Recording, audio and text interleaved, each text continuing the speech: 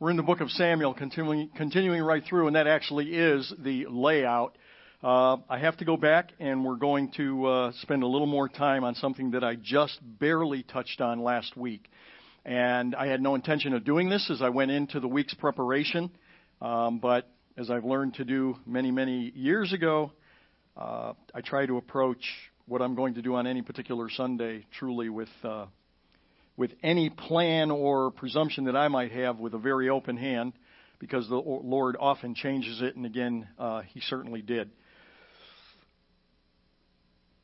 When we read the Old Testament,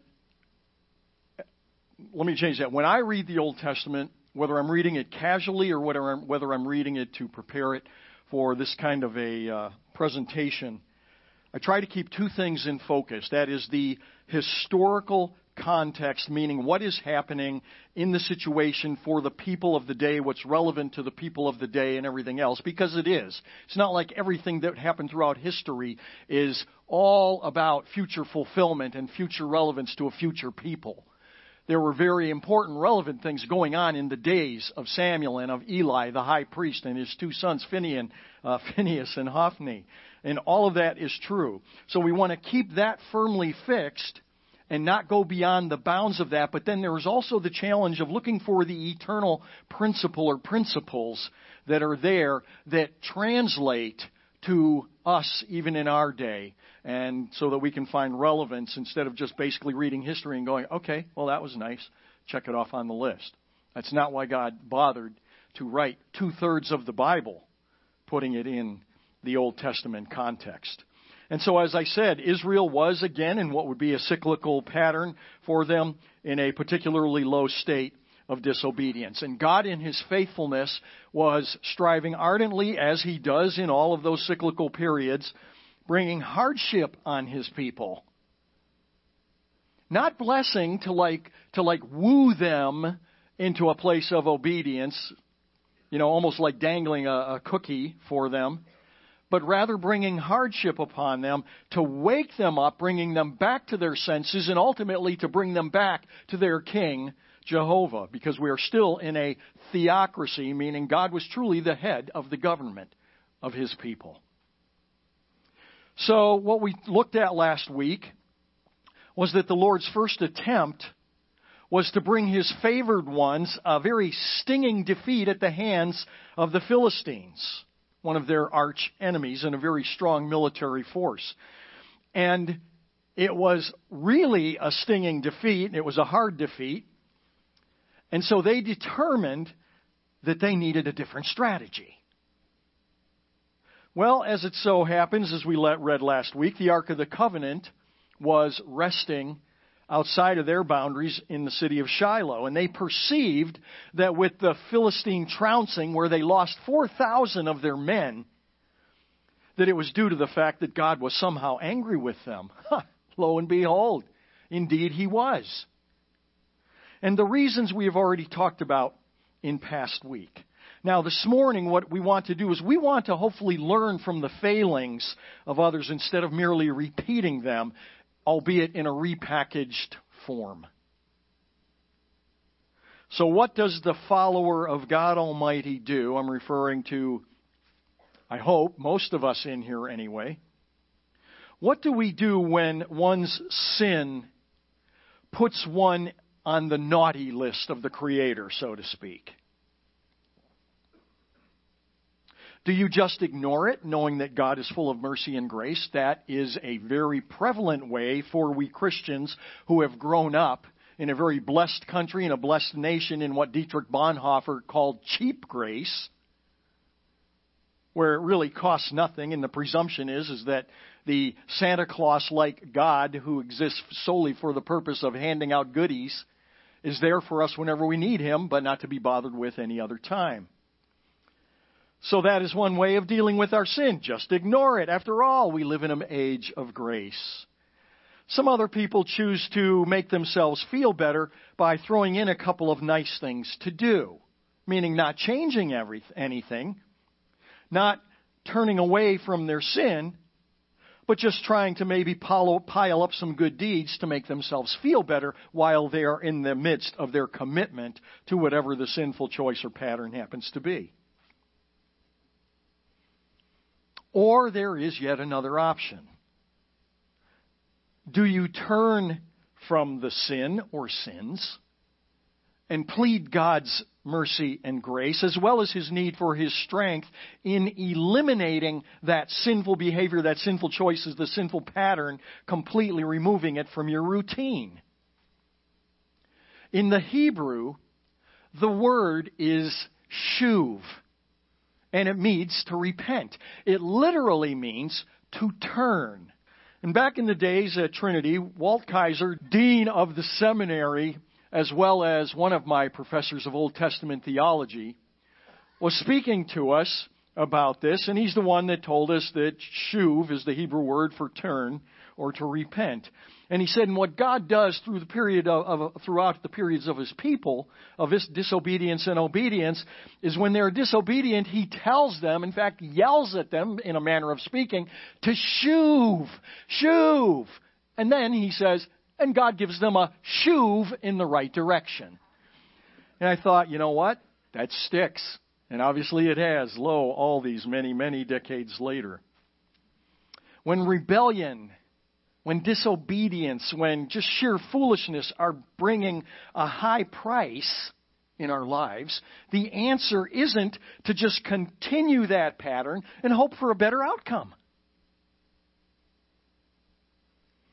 If I am, fortunately, this one doesn't come from my personal life, but I know it's common for a lot of people.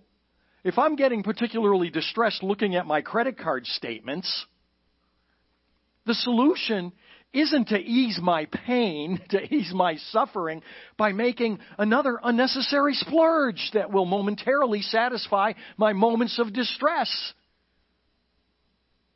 It will. Until the next statement. And then, lo and behold, things are even worse. But you see, that's just kind of a very sort of cause and effect kind of situation. The consequences of those are rather quick and generally undeniable. But what are more, not important necessarily, but what I'm focusing on more at the moment is, what about those secret sins of ours? And they don't have to be huge or heinous, but just things that we've learned to kind of keep under wraps, to keep under cover, no pun intended for what I'm going to say. And we've just kind of learned to live with them, almost winking at ourselves. Well, God understands. Boys will be boys, girls will be girls, whatever. What about those more secret sins? Our viewing habits, for example, online. Or perhaps that relationship that's been developing over time at your place of work. Oh, they're just a friend. Or that growing titillation that you have as you've reconnected with an old pal or girlfriend on Facebook from high school or college. Or perhaps it's a brand new acquaintance that you've met through social networking.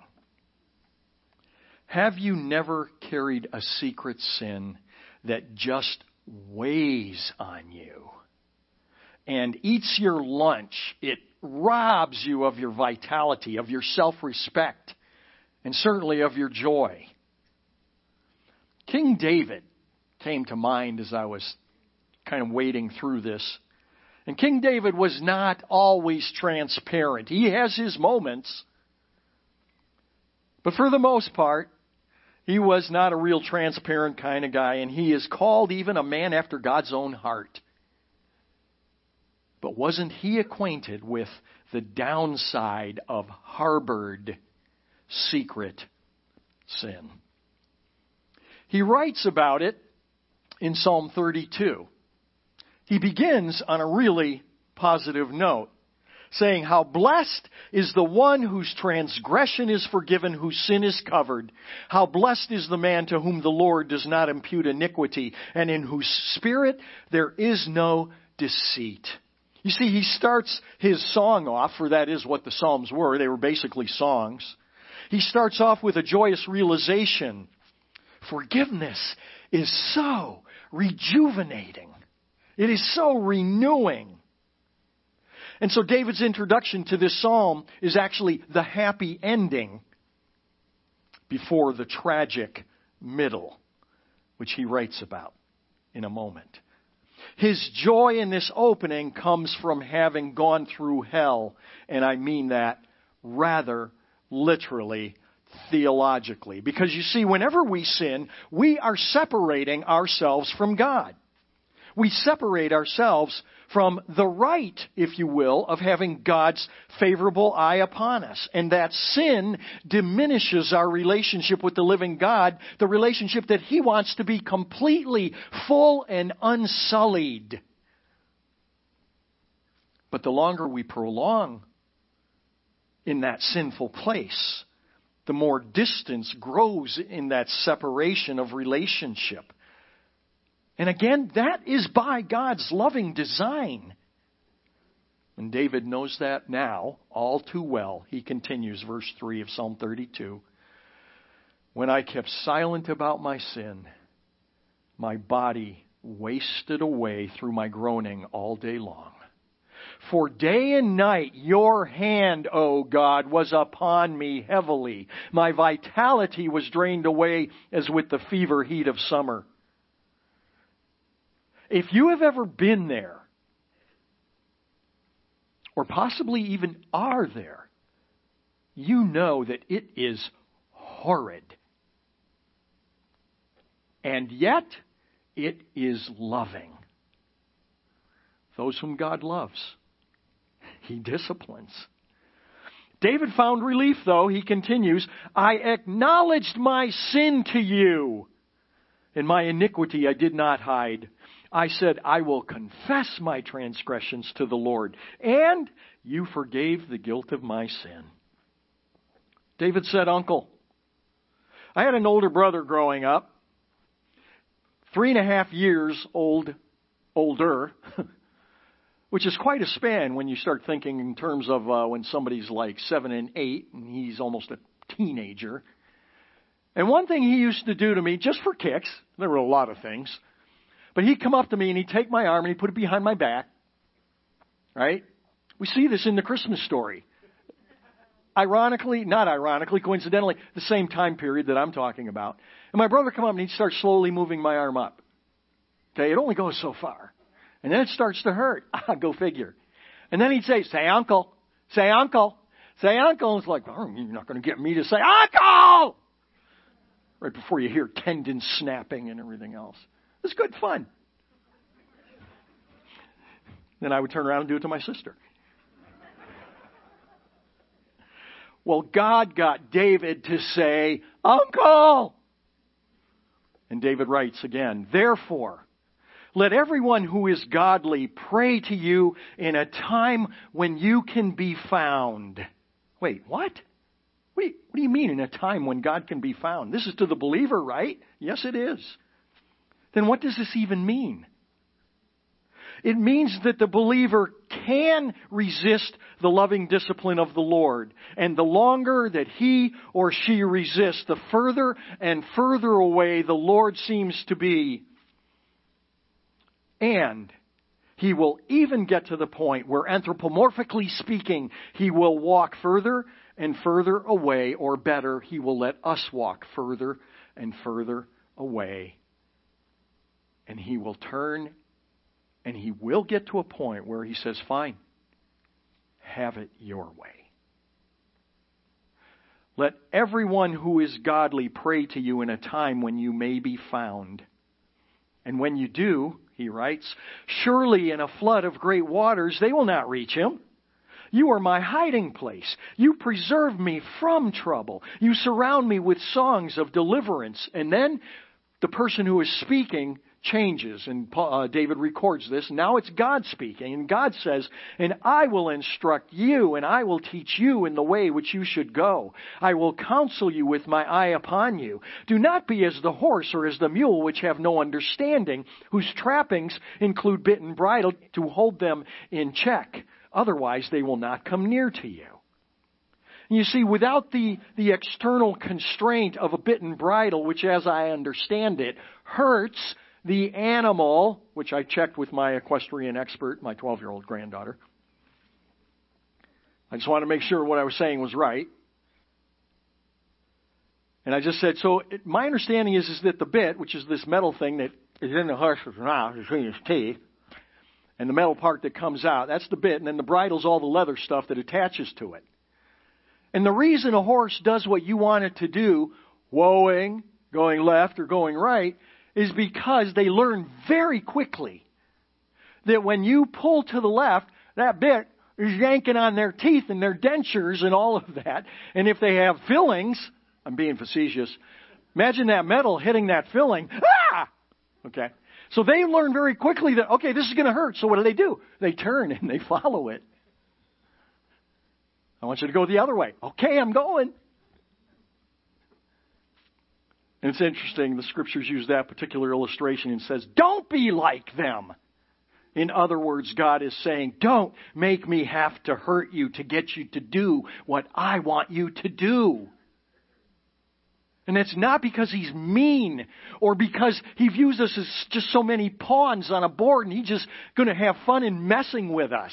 It's because he gave us life and he gave it more abundant. And he says, therefore, because I love you, I will steer you and direct you in the way that you're going to get the best out of this life. And we go, yeah, nah.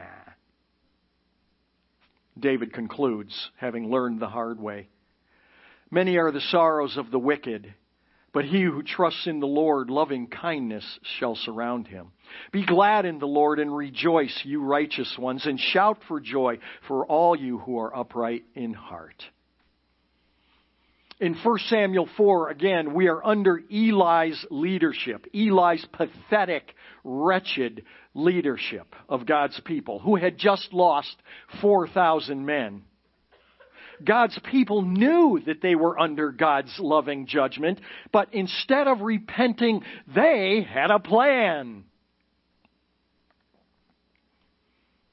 Don't do what God says. Let's not turn from our sins. Let's come up with a different strategy. And so they decide to acquire a good luck charm, but what they need is not a good luck charm. They're not going to benefit anything by throwing on their religious t-shirts or putting a fish emblem on their chariot or having a new verse tattooed on their body while pursuing sinful choices. That's not going to help. The elders saw their soldiers killed by the enemy, and their first thought was, why has Jehovah defeated us? When in fact they weren't fighting God. Well, not physically, but they were. They were fighting the Philistines. But even in their state, they knew that success in any and every venture in life depended on being on the right side of the one with whom they were in special relationship through the covenant that he designed, that he fashioned, that he crafted, and he explained with detail in the covenant at Sinai, summarized in the Ten Commandments.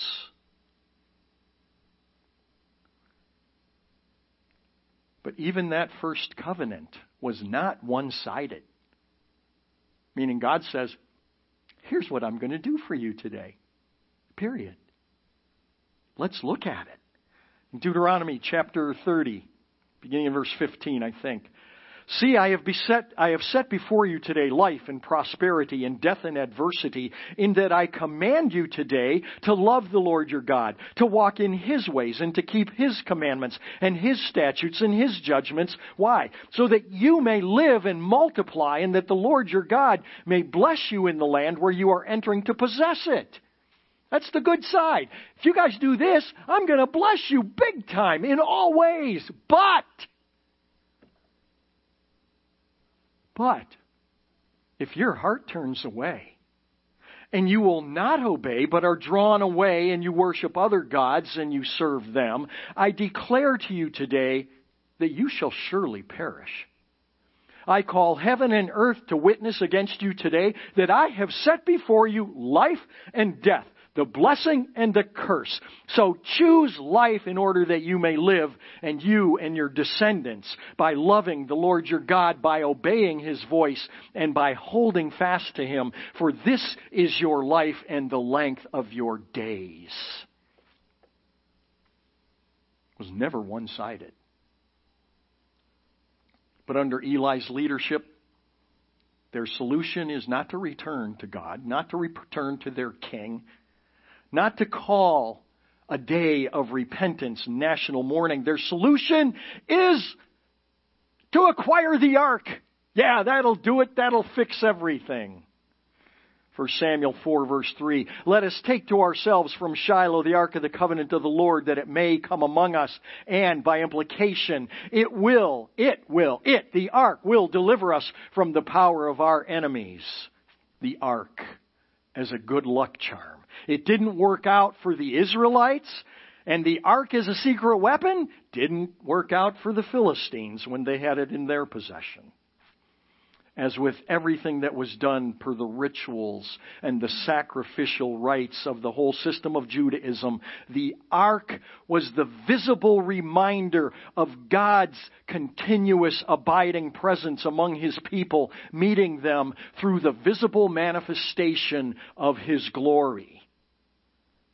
In Exodus chapter 25, the Lord dictates the purpose for the ark, and the design of the ark, and the mercy seat, which is what was on top of the ark. It was special, all right, absolutely, but not as a weapon or a charm. Exodus 25:22. There at the ark, I will meet with you. And from above the mercy seat, from between the two cherubim which are upon the ark of the testimony, I will speak to you about all that I will give you in commandment for the sons of Israel. This is the ark. This is a good representation of the ark. You see on top there is a lid. And the two cherubs, plural in Hebrew, cherubim, the two cherubim are there with their heads facing each other, with their wings covering their faces in humility. And that top is what is called the mercy seat, the distance between those two cherubim. And that is where God said, I will meet with you there. It is where God met with His people and spoke with His people. Now, pause that. Shoot up thousands of years. Well, hundreds of years. To Jesus on the road to Emmaus. Having been crucified, risen from the dead, but not yet gone back to heaven. The disciples are totally flummoxed, have no idea who they're with. And the Scripture says that beginning with the Scriptures and the writings, meaning the Old Testament, He began to explain to them about Himself using the Old Testament. The things of the Old Testament are explaining, pointing to, and expanding the awesomeness of God's plan of salvation through the coming Redeemer, Jesus. Let's let the Bible now interpret the Bible concerning the Old Testament entity called the Ark of the Covenant with a New Testament perspective on that ark. So that you see, I am not just conveniently twisting things and making something out of nothing. Hebrews chapter 9, beginning in verse 1. Now, even the first covenant, referring to what I already talked about from Exodus, Deuteronomy, concerning the law and the covenant at Sinai. That was the first covenant. Even the first covenant had regulations of divine worship and earthly sanctuary, for there was a tabernacle prepared, the outer one in which were the lampstand and the table and the sacred bread. This is called the holy place. Behind the second veil there was a tabernacle which is called the Holy of Holies. And in there was a golden altar of incense and the Ark of the Covenant. covered on all sides with gold, in which was a golden jar holding the manna and Aaron's rod which budded, and the tables of the covenant. And above it were the cherubim of glory overshadowing the mercy seat. Now, the New Testament is written in Koine Greek, the Old Testament in Hebrew and Aramaic, and snippets of a couple other obscure languages. But here it is written in the Koine Greek, and the word that is used in Hebrews and translated categorically as the mercy seat is the word hilasterion. That word occurs only one other time in the whole New Testament. In Hebrews, hilasterion is the mercy seat. But Paul uses it in his letter to the Romans in chapter 3. Let's look at it. It is profound. All have sinned, Paul writes, and fall short of the glory of God, being justified as a gift by His grace through the redemption which is in Christ Jesus, whom God displayed publicly as a propitiation in His blood through faith. This was to demonstrate His righteousness, because in the forbearance of God, He passed over the sins previously committed for the demonstration, I say, of His righteousness at the present time, so that He would be both just and the justifier of the one who has faith in Jesus. Did you see it? No, I didn't expect you to. Not yet. Let's repeat. Being justified as a gift by His grace through the redemption which is in Christ Jesus, whom God displayed publicly as a propitiation in His blood through faith.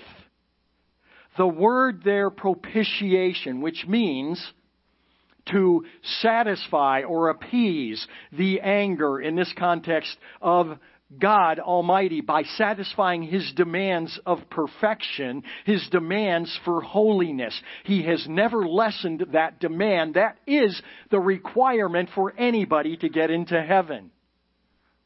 Absolute, sin-free, sinless perfection. And nothing has changed. Propitiation is the action which appeases or removes any anger that God has against any and all sin. And Jesus, we are told in Hebrews, is the only one who does that. Do you see it yet? Probably not. The word here translated propitiation is the exact same word, the hilasterion, that is used in Hebrews for the mercy seat. Let that one sink in. Reading it differently, being justified as a gift by His grace through the redemption which is in Christ Jesus, whom God displayed publicly as the mercy seat. He is the propitiation in His blood through faith. Jesus is the mercy seat. He is the place where God meets with His people, because Jesus alone is the only one able to meet with us, because His anger against our sin has been removed by Jesus, our mercy seat. So Paul continues with a logical progression of thought in verse 20, or for the rest of Romans 3, 23 through 28. Paul then writes, well, where then is boasting? What do you mean, boasting of what? Boasting of your salvation. Well, I studied the Bible, I put two and two together and said, no, there's none righteous, no, not one. There's none who seeks after God. You have no reason for boasting, and we just told you why. Jesus, the mercy seat, is the only place where the Father can meet with His people, because there His anger against our sin has been appeased. Jesus is that mercy seat. So boasting is excluded. By what kind of a law? By a law of works, meaning earning our way? No, by the law of faith. For we maintain that a man is justified by faith apart from the works of the law. Back to the writer now of Hebrews, who penned the words of the Lord in chapter 9 with a view of chapter 10, explaining the bigger picture concerning the law of God, which includes the necessity of the whole sacrificial system of Judaism. Verse 1 begins in chapter 10. The law is but a shadow of the good things to come. It's not the very form of things. And because of that, they can never, by the same sacrifices which they offer continually year by year, make perfect those who draw near. Israel's plan to grab the ark on which sits the mercy seat was the physical representation of Emmanuel, God with them. At that particular point and moment in history, and ultimately, that mercy seat, all those thousands of years before, were ultimately an ad, if you will, a billboard, a commercial pointing forward to the one and only perfect mercy seat, which would do away with the sacrifices and the offerings under the Old Testament economy once the Emmanuel, God with us, came. Jesus, the Hilasterion, the mercy seat. The one in the Old Testament where God met with His people and still today meets with us through our Lord and Savior Jesus Christ, because He has appeased the wrath of the Father against all wickedness and sin, of which we are all full. Now, I know that bad things happen to good people. We know that. We live in a broken world. But I honestly have to tell you that in all of my many decades now and growing of counseling individuals, the vast majority, not all, but the vast majority of things that I have dealt with over many years in counseling with people are things that were not the result of living in a broken world. In other words, somebody done me wrong or whatever. It is by virtue of their own personal choices and decisions that were in defiance of what God had written for our instruction and good life. You say, well, but somebody so-and-so, they did this to me, and so I did that. I understand that. It stinks. The fact that they did that to you is part of the problem of living in a broken world. But you then also chose to do your own thing and respond in a way that is not in correspondence with God's commands. That's what I mean by saying that most of the troubles that people come in with are a result of their personal choices and decisions, even if they are in response to somebody else's choices and decisions that affected you very negatively.